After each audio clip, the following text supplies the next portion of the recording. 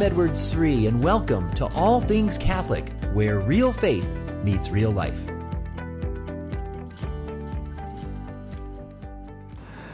Hi, and welcome to the special edition of All Things Catholic. We are here inside the beautiful church of Chiesa Nova in the city of Rome. This is the church where St. Philip Neri is buried. And I want to tell you all a great story about St. Philip Neri that reminds us of the importance of how we use our words. Do we use our speech, our conversation with others? Do we use our words to build up or to tear down? Do we use it to honor, to praise, and to thank others, to build up other people, to build up the community, to build up our family life? Or do we use our words to complain, to grumble, to criticize, to express anger, to tear down? And that divides our communities, whether it's in our parishes, our workplaces, or our family lives. St. Philip Neri is a great saint that reminds us of how careful we have to be in our choice of words. You know, it reminds me of something St. James says in his New Testament letter. James talks about how the tongue is a fire.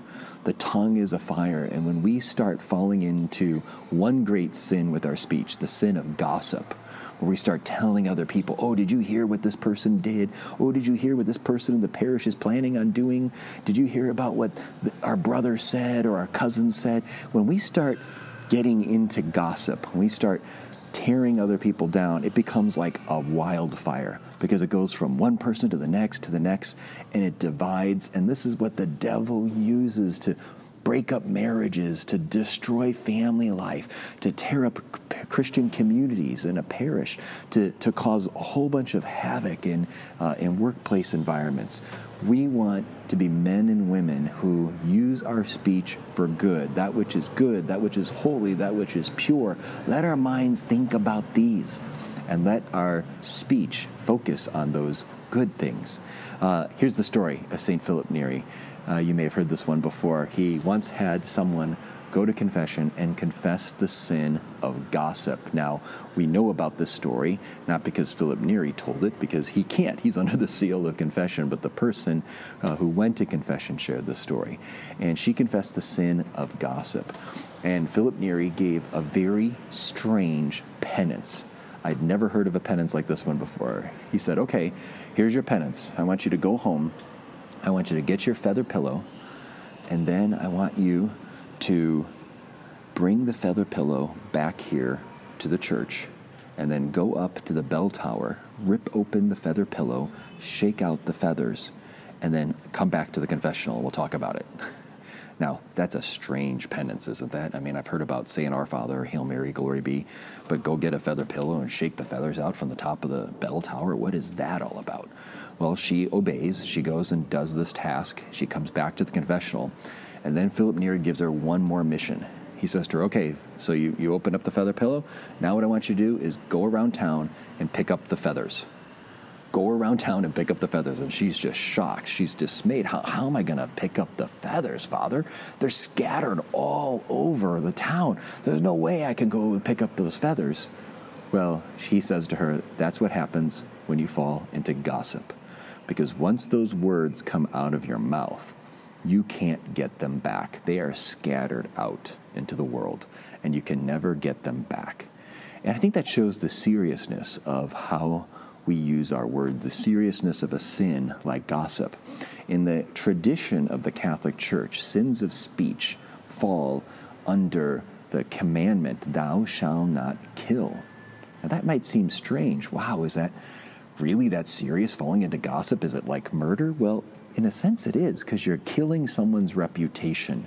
You're killing their good name. And someone's name, someone's reputation outlives their actual physical life. You know, so for example, let's say you were on this pilgrimage and you really didn't like me. You just said, oh, I don't like Dr. Sri, and you started, somebody just said, I'm just going to kill him, and they killed me. That would be a horrendous thing, wouldn't it? But imagine if somebody starts saying all these bad things about Dr. Sri. They say, oh, Dr. Sri, he's too crazy. Dr. Sri said all these horrible things. Dr. Sri's a bad person, and told all of these secrets about my life and exaggerated them. Even if I died physically, what would happen 10 years after my death and my name came up and you remembered me? you're going to remember those things that someone said about me as well. So my reputation outlives my physical life. And when we tear someone's reputation down, again, whether it's a family member, a co-worker, someone in our parish, when we tear their reputation down, we kill their reputation. In a sense, it's, at least in this particular sense, it's worse than murder in the sense that it outlives the physical life of the person. So we want to be very careful with how we use our words. It reminds me of something Mother Teresa once did. There's a priest friend of mine who did a lot of work doing retreats for Mother Teresa and her sisters. And in this particular retreat, Mother Teresa had to have a conversation with the priest and one of the leaders in her religious order, the Missionaries of Charity, about a particular sister that was going through a hard time, and there were some difficult things happening in the community because of her. And so they needed to have conversation about this sister. But as she was having the conversation, she said, let's first begin in prayer. And let's pray that God will help us to be very careful with the words we use when we speak about our sister. Let's realize that as we talk about our sister, we are holding her in the palm of our hands.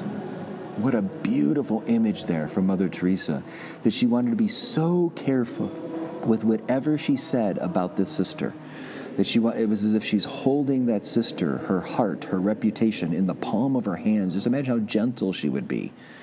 Think about it. If your superiors at work or your pastor had to talk about you and some fault you had, wouldn't you want that kind of gentleness, that kind of humility, that kind of care?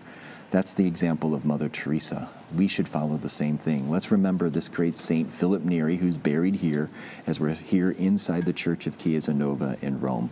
Let's remember his example, his words of exhortation about gossip. May we be so careful with our words. May we use our words always to build up and never to tear down. Saint Philip Neri, pray for us.